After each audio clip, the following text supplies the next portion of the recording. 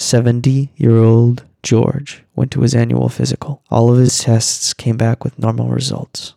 Dr. Smith said, "George, everything looks great. How are you doing mentally and emotionally?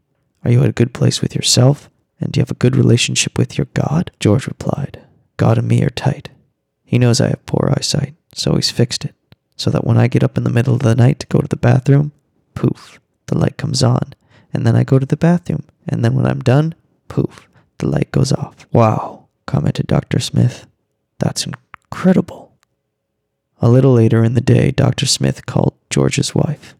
"Thelma," he said, "George is doing just fine. Physically, he's great, but I had to call because I'm in awe of his relationship with God. Is it true that he gets up during the middle of the night, and when he goes to the bathroom, poof, the light goes on, and then poof, when he leaves, it goes off?"